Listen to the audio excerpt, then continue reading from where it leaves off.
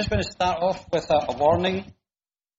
Today I'm going to step out of my comfort zone, which probably means that for a lot of you, you're going to come with me, I hope, or there's going to be some really awkward silences. There's a lot of which today might end up kind of quite crazy and scary, and I know that because I find them crazy and I'm terrified about doing them, but I feel it's what we need to do today, so we're going to do it. So, don't say you weren't warned. But before we do that, we're going to have a quick run through the whole book of Ephesians. Imagine a radical cleric in a Turkish or in an Italian jail writing letters to people in Turkey to fire them up, to radicalize them, to take the fight to the whole world. Sounds like a Daily Mail headline, but it's not. That's the background to the book of Ephesians. Paul, about as radical a cleric as you could ever get, the most clerical cleric you could probably find in the whole of the Jewish church. But he met Jesus, and it radically changed his life. Not towards violence, not towards hatred, not towards doing anything that would harm people, but to spread the good news about Jesus to the whole world. Now, Ephesians is a really important place because it's in Turkey. I've probably asked you this before. Put your hand up if you've ever been to Turkey. Is there anyone from Turkey? My closest association with Turkey is Turkish Delight, which I fear may not have any connection at all. But one of these days. Anyway, Turkey has always been described as the kind of a gateway between the East and the West.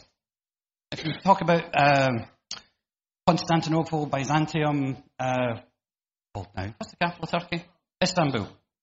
Always been seen one of these kind of gateway places. That's why Turkey is so strategic in terms of world politics, about its entry into the EU and all that kind of stuff.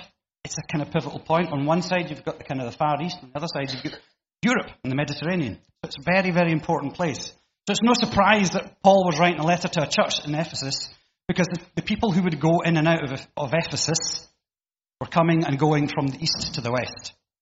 We probably, now I'm making this up, I don't know this is a fact, but I'm liking this in my head, so I'm going to tell you. I think people from Ephesians probably eventually wound their way over here. Right? I don't know. Does anyone know history of the Silk Road? Did it come anywhere near Carlisle? Almost certainly, yeah. So we'll take that one. So, Ephesians, kind of key strategic place, both in terms of world politics, but also in terms of the kingdom of God and the spread of the gospel a couple of thousand years ago. So, Paul is in prison in Rome. He doesn't have a lot of time, so he is telling the Ephesians a whole lot of stuff. Now, I'm going to very, very quickly just rattle through some of the things that we've already looked at. Now, there will be lots of Ephesians we have not covered, or not covered in huge detail, and which I'm going to miss out today because we just don't have enough time.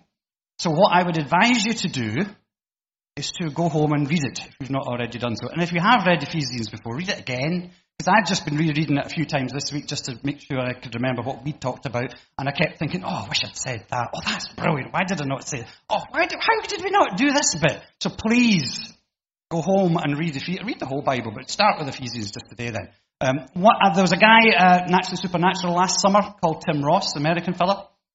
Very, very excitable wee fella. Great guy. But he was basically talking about how you have to fill your head and your heart with the Word of God. If we're talking about having a relationship with God, if we're talking about hearing God, if we're talking about speaking back to Him, we need to listen. And the best way to listen to what God's saying is to read what He said. If you don't fill your head up with the stuff God has said, you're not going to hear Him. And when people talk to you about stuff, you're not going to have verses pop into your head. You know those random Bible verses that pop into your head? Now, most of the time, they were there already. Because at some point or other in your long history, you've read them. But if you're not reading the Bible, then it's like basically just trying to wing it a bit with God. Now, God does miracles. I was hearing today, now who was it was telling me about this in China? Miriam. Miriam was telling me today about people in China meeting Jesus for the very first time and then listening to God and speaking out bits of a Bible they had never, ever read, never heard, never seen written down. And it just came to them. Now, we are in a much more fortunate position than living in a totalitarian regime where you don't get access to the Bible in your own language freely and easily. We've had Bibles all over the place, so we can just read it. It'll make life easy for God. Read what He said to you, and then the next time you're in conversation with somebody, those verses pop into your head, you'll know where they came from. You need to keep, even if it's the stuff you don't understand, even if it's stuff that doesn't make any sense, just keep Filling it up, filling it up, filling it up. And that way, God's got stuff for you to say to other people as well. Anyway, sorry, I didn't actually say that. Anyway. Ephesians, chapter 1. We are God's family. Okay, there's a big family theme running right the way through Ephesians. He talks about dear children, being God's dear children. But we are God's family. We are Christ's body. We are filled with the power of God. Chapter 1. Chapter 2. We were dead. But now through grace, we are alive. And not just that, we are God's masterpiece. And we talked a bit about the masterpiece thing last week as well. I mean, I don't know how many of you feel like a masterpiece. You know, most of us think of ourselves maybe at best as a work in progress or one of those sketches that got thrown on the floor. Not a masterpiece. Catherine and I used to have badges. We went to a Tate exhibition once, and I got a badge called Untitled. And I got one for Catherine that said masterpiece. Such a good husband. Now and again. But we are all masterpieces, and that's a hard thing to take. It's a hard thing to own. It's a hard thing to look at ourselves in the mirror. Things, isn't it? Just to look at ourselves in the mirror in the morning and say, you're a masterpiece, you know. God's made you and thinks, wow, my best work. But you've got Jesus filling in some of the blanks there as well. Because when he looks at you, if you've opened your heart to Jesus, then God sees his beloved Son. Can't do anything else but love you. So, chapter 3. Jesus makes his home in our heart. Our roots go down into God's infinite love. And that's a bit about the breadth and the width and the depth and the height. Chapter 4. We were in darkness, but now we live in the light, created to be righteous and holy. Chapter 5. Living in the light, we imitate God. Remember about that? By doing what Jesus did. Full of love. In chapter 6, last week, we heard Andy talking about this. Armour up, ready to go out and take the kingdom, to everyone, everywhere. Now, like I said, that's a kind of very brief rattle through Ephesians. Read it for yourself, you'll find tons every time. Here's a challenge. I challenge every single man, boy, and other people in the room, ladies and gentlemen, everybody. I challenge everyone to read Ephesians this week and not find something new. Okay? If you can read Ephesians right the way through and speak to me next week and say, I read it all the way through from start to finish, not just kind of speed reading to get through it, but I read it and I didn't find anything new and God didn't speak to me, I will be shocked. Quite frankly, quite surprised. I don't think that's possible. You will. That's a promise from God. Take it from me. Okay, there's so much more in Ephesians. We could probably have been looking at it from 1972 and still finding new stuff. Anyway, right at the very end of chapter, well, not quite the very end, at the very, very, very end of chapter 6, there's lots of cheerio, how are you, thanks very much, that's Paul, and pray for various people. But just before that, there's this verse, and this is what we want to talk about in principle this morning. It says, pray in the Spirit at all times, on every occasion, stay alert.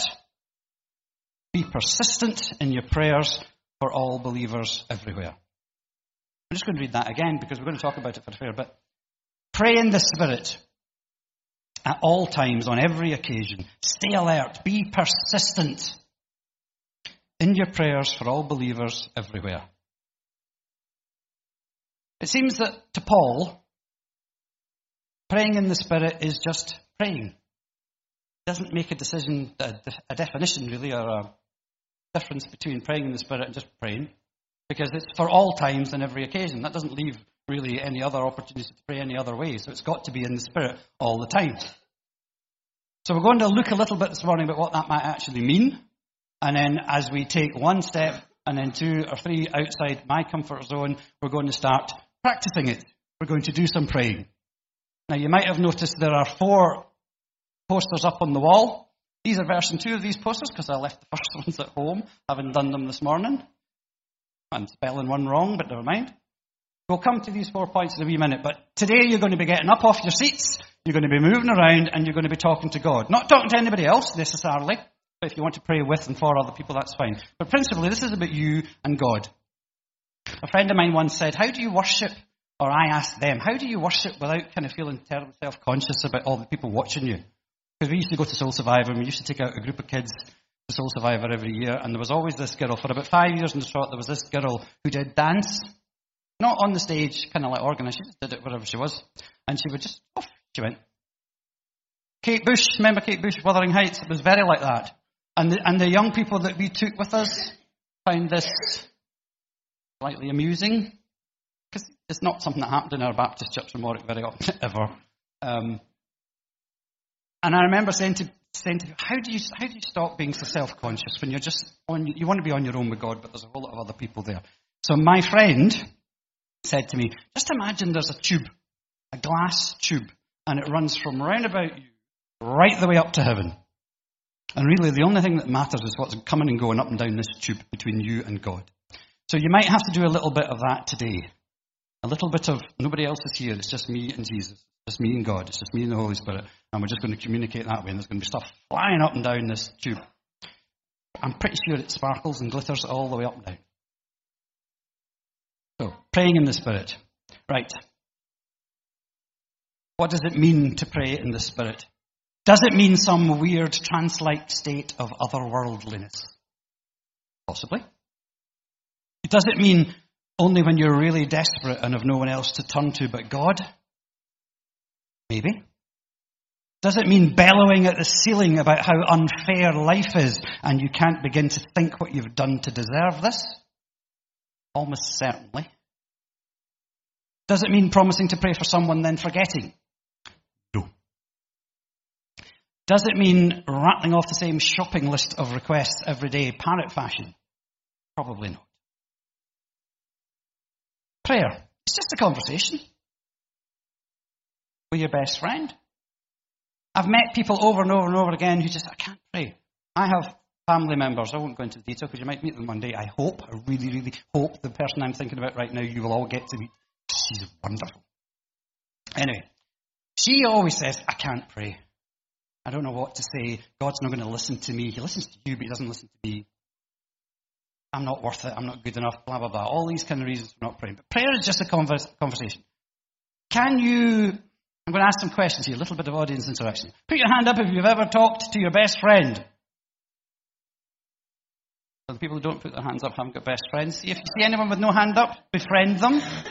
Put your hand up if you've ever talked to your pet. Cat, dog, mouse, hamster, snail.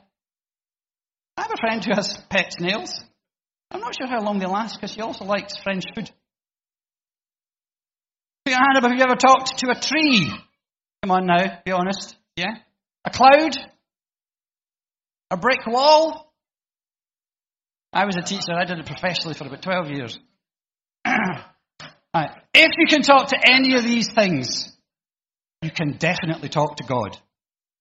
Because he's actually listening, and he loves you, and he will say stuff back.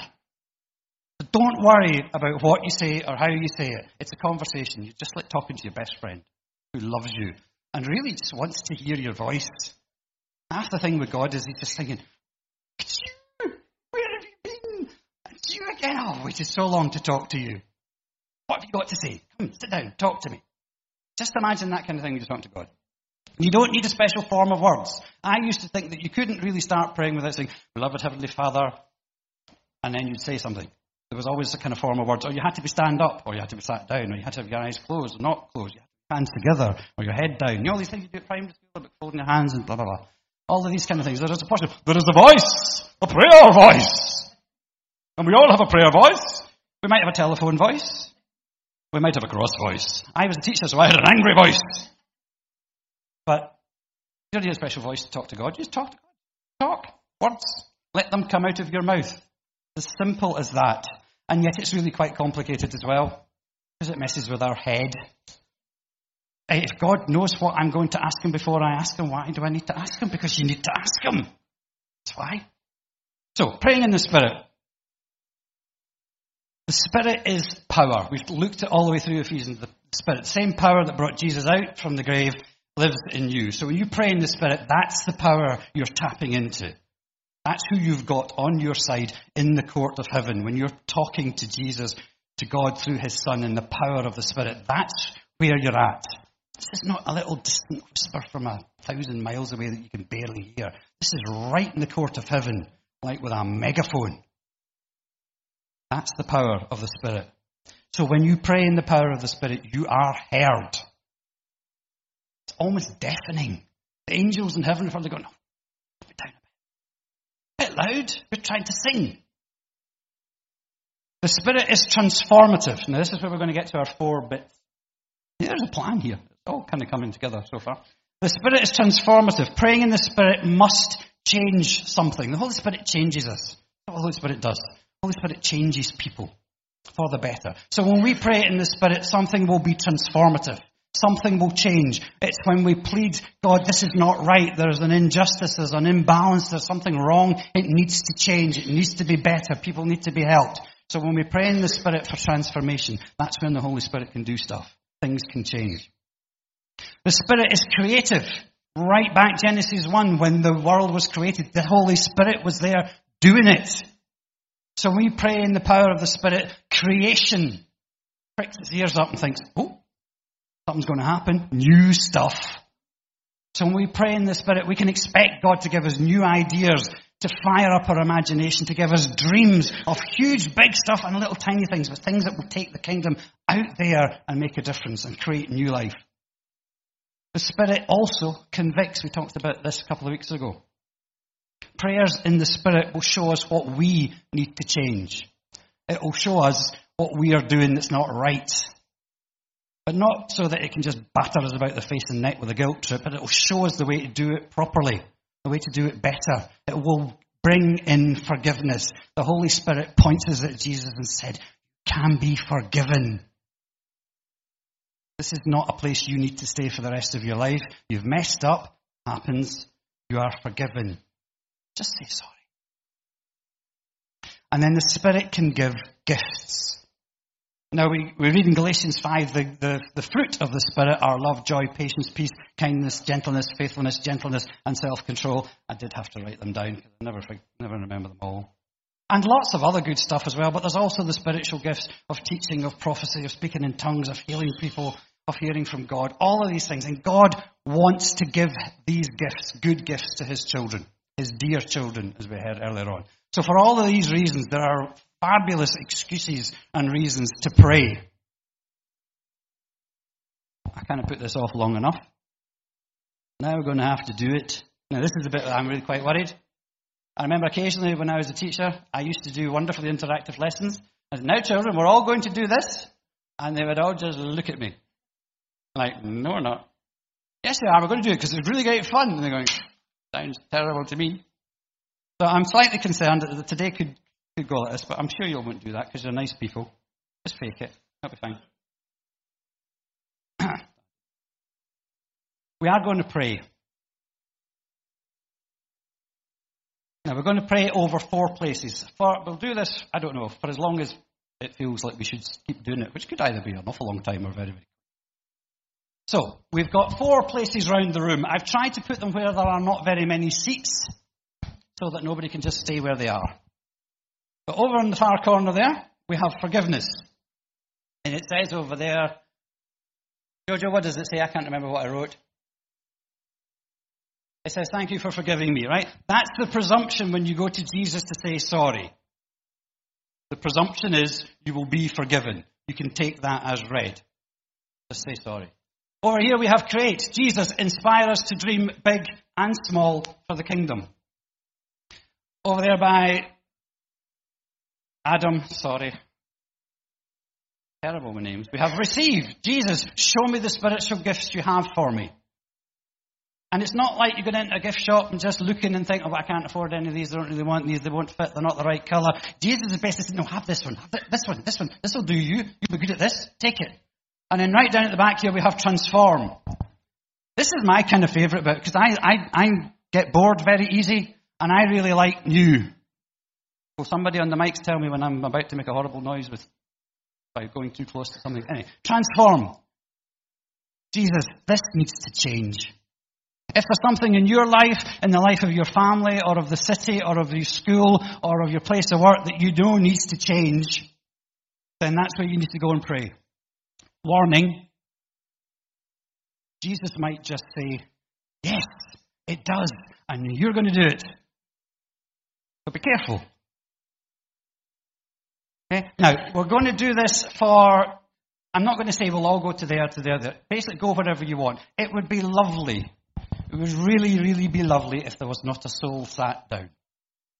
But if that's not going to happen, that's fine. I'm not going to push anybody to do anything they want. But it would be lovely just to see people moving around and praying. Feel free to stay for as long as you like at any of the 4 places. You don't have to pray out loud. You're not praying to lead anybody else. You're just talking to God, having that conversation. There may be 1 or 2 strategically placed individuals who will offer to pray with you if you'd like. Or you might see somebody who needs praying for and you will offer to do that for them as well. And can I just remind you, that has no age limit whatsoever. None at all. No matter how old or young you are, you can still pray for somebody else. Just have a little rerun in your head of what you've prayed for, what you've heard. If people have prayed with you, what you've heard from them as well. And then maybe in a minute we can invite people, just if you want. There's no pressure on this at all. But I think God's been speaking to people, and I think he's laid stuff on the hearts of people here.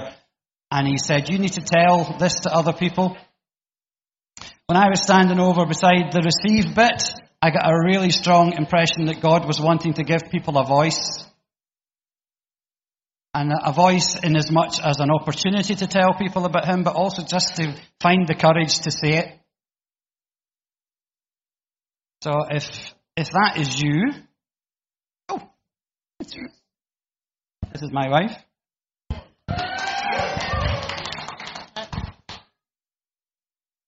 I don't usually have a voice. I don't really like standing at the front, but when I went to Transform, I was standing next to Coffee, and it was the nearest one to me.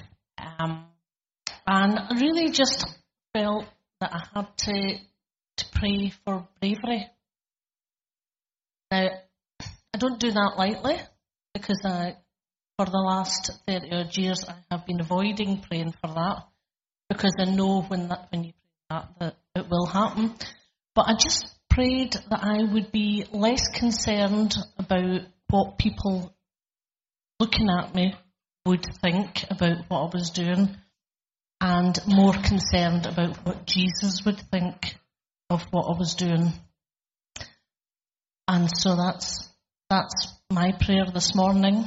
So if you see me just kind of, I said crapping out a bit, what I have.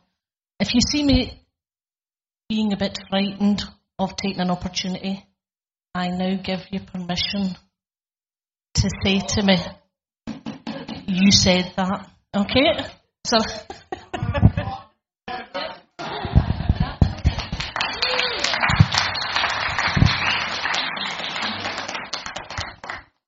Okay, we started kind of high up here. That's kind of thought we'd work our way up to that kind of thing. Anybody else?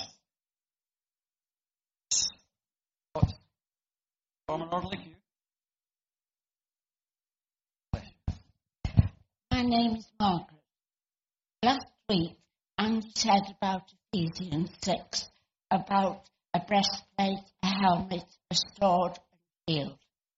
He asked what we saw when we saw these illustrated on the screen. I saw God. A God. I saw God.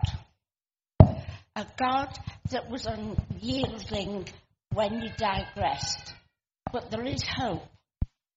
Because Ruth, chapter 2, verse 12, said, and God spread his wings to shield us, so we can have something that is soft and unyielding and very fragile, but as strong as hell. Thank you very much. Thank you. Thank you. I went to Create because I'm dead excited about Create. And I got a vision while I was there. I loved Graham's vision of the tube and the sparkles and the sprinkles, because being a magpie, that really speaks to me. But I was stood there and I just felt so blessed while I was praying. and a real challenge, the fact that I'm not very good at relying on other people. I'm not very good at relying on God, and I am learning that through my steps day, that I have to do that on a daily basis. And when I was stood there, God says, you're not on your own. And I had this vision while I was praying at this tube, as he said, with these sprinkles and sparkles going up and this light and just shining out. And there was these other pods all over, praying around me with all these other glass tubes and lights and stuff. And God really saying that you're not on your own. Look, there's all these other people, and you don't have to rely on anybody else, because I'm relying on everybody else. And there's this whole city that's lit up with all these bright sparks and lights and things. So I'm challenging you, because God's challenging me, that we're not on our own, and that we have to do it together, and that God is going to do good things.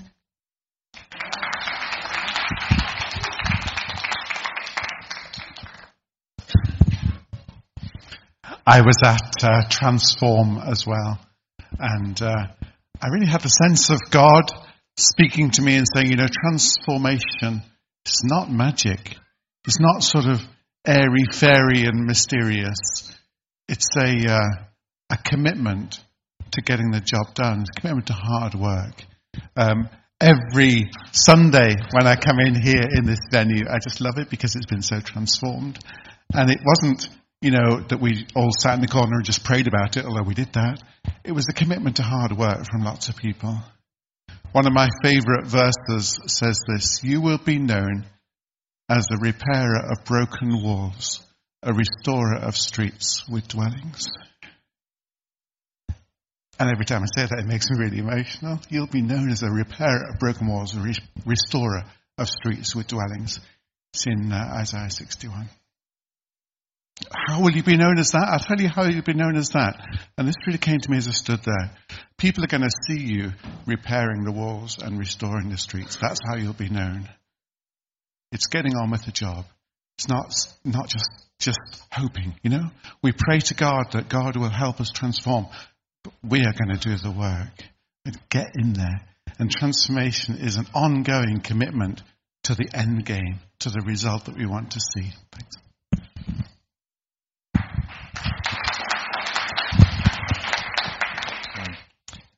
Luke and I were standing by the Create window, just sort of looking out across the city, thinking about the year ahead. Something that we've been having a conversation about at home is about conversation, about getting to open conversation. I think the sort of sense that we got was praying for a city that would start conversations. And I was reading some research recently, just how hard it is to have a conversation in marriage, between each other. As English people, sometimes we're walking away from it, but that sense of walking towards, and maybe us being the people that start the conversation. Maybe leadership in 2019 is us just walking across the room and starting the conversation in a place where conversation can be so difficult. So that sense of creating conversation, and maybe that is leadership for us as God's people.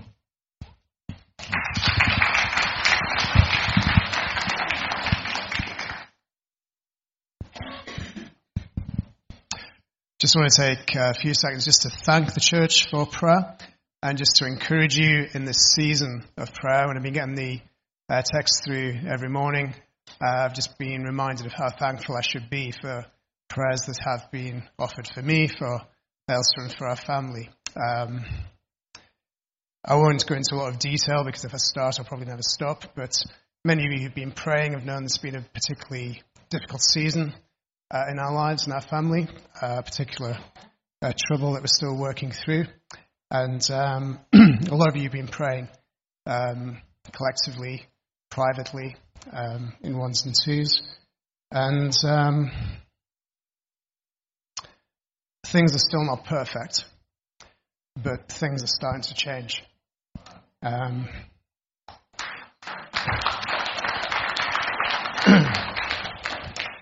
So if you go into this 40 days, a season of prayer, wondering, does it work, then it does. It does. Elsa and I were just reflecting in the week that we are not doing anything different. We haven't found a magic formula. We haven't pressed the magic button. it probably doesn't exist, but things are starting to change. And I'm convinced that's only because of prayers of people in this room, elsewhere in the city, indeed all around the world. So be encouraged in your praying.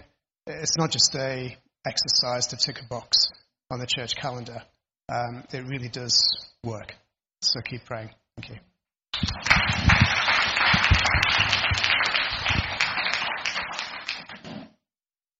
I was at the Transform sort of station, and Alison said, should we pray about sort of next Sunday? And just as I did sort of, don't know, you know when you crack an egg, sort of it's just the crack, but then it suddenly breaks wide open, and that's how I was seeing hearts as we actually go out, that sort of just the little tiny things that we're going to sort of be presenting will sort of form a crack in their hearts, which will just open them up for sort of God's love to pour in.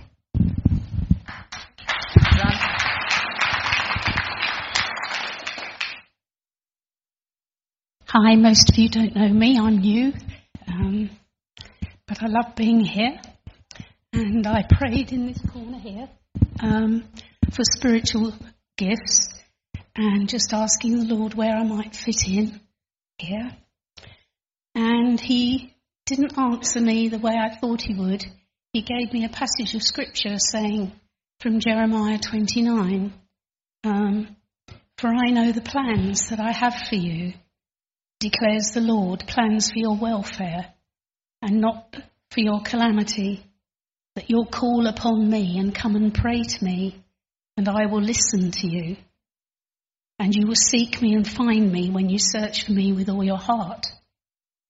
And I will be found by you, says the Lord. And I will gather you from all the nations and from all the places where you've been, and I will bring you home. Sorry. So what I'm saying is that this is my home.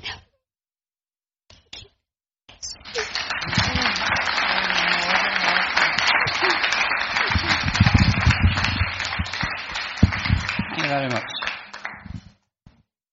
I really didn't want to have to do this. It's probably just for me. Like, I'm not the sharpest tool in the shed, and God's been saying the same thing to me for years.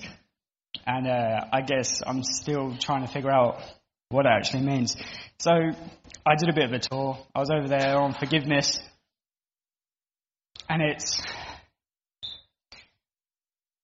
the greatest example of love, isn't it?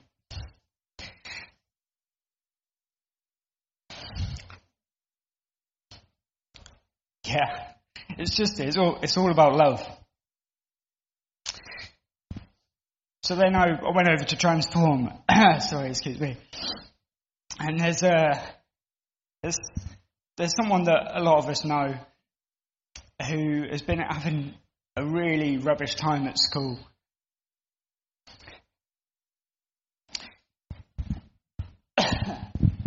He's been getting bullied and just been mistreated, and it's not cool. It's not okay. So I'm over there, and it's like you want to be like, right, God, these bullies, can you just break their legs, or like, can you smite them down? This is not okay. Do you know what I mean? Like, do something about this. And God's like, yeah, that example, that's what needs to happen. Because love will change that. And love will be the thing that melts their hearts. Like more than looking at a picture of a kitten that makes you go like, oh, I'm really angry. Oh, a kitten. Oh, it's like, no, forget that. Like God's love, that will be like the blowtorch to a hard, crispy heart, right? That's just going to melt it. And then I went over here, and it's like, yeah, I normally feel pretty rubbish when it comes to like spiritual gifts. I don't feel like I have much. And God's like, just love, man. Just do what I tell you to. Just love. Just follow that example. Just be bold. Speak out. It doesn't have to be fancy stuff. Just love and just speak of love. And then create. It's like, I was thinking like, oh yeah, like how can we speak more of love? Maybe we could start an Instagram page that's like just about love. Like Instagram works well, but what if we didn't get many followers? Or maybe we could talk about it on Facebook. And God's like, I've done this already. Like, people talk about this on the radio. Like, it's on the airwaves. Do you know what I mean? It's on Instagram already. It's in the Bible. It's like through the histories, there's a story of love there that goes beyond social media. It goes beyond technology. You know? And it's like word of mouth. And like, just, yeah, it's there. It's just like, we receive it, we speak it out, you know, and people will be like, have you heard about this Jesus guy? Oh, I'll look him up, is he on Instagram? Like, nah, it's bigger than that, man. But yeah. And like I say, this is probably just for me, but it might be for some of you here, and if it is, then that's cool. Just love, follow that example of love. There isn't a better example, and we just need to do more of that. That will change stuff.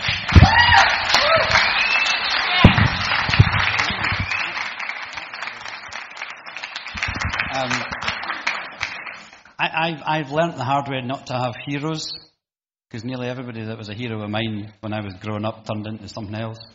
But Steve, where's he gone? Steve, stand up. He is my hero. He really is. Awesome. Thank you so much for sharing that. A wonderful little angel just told me that the children are coming up.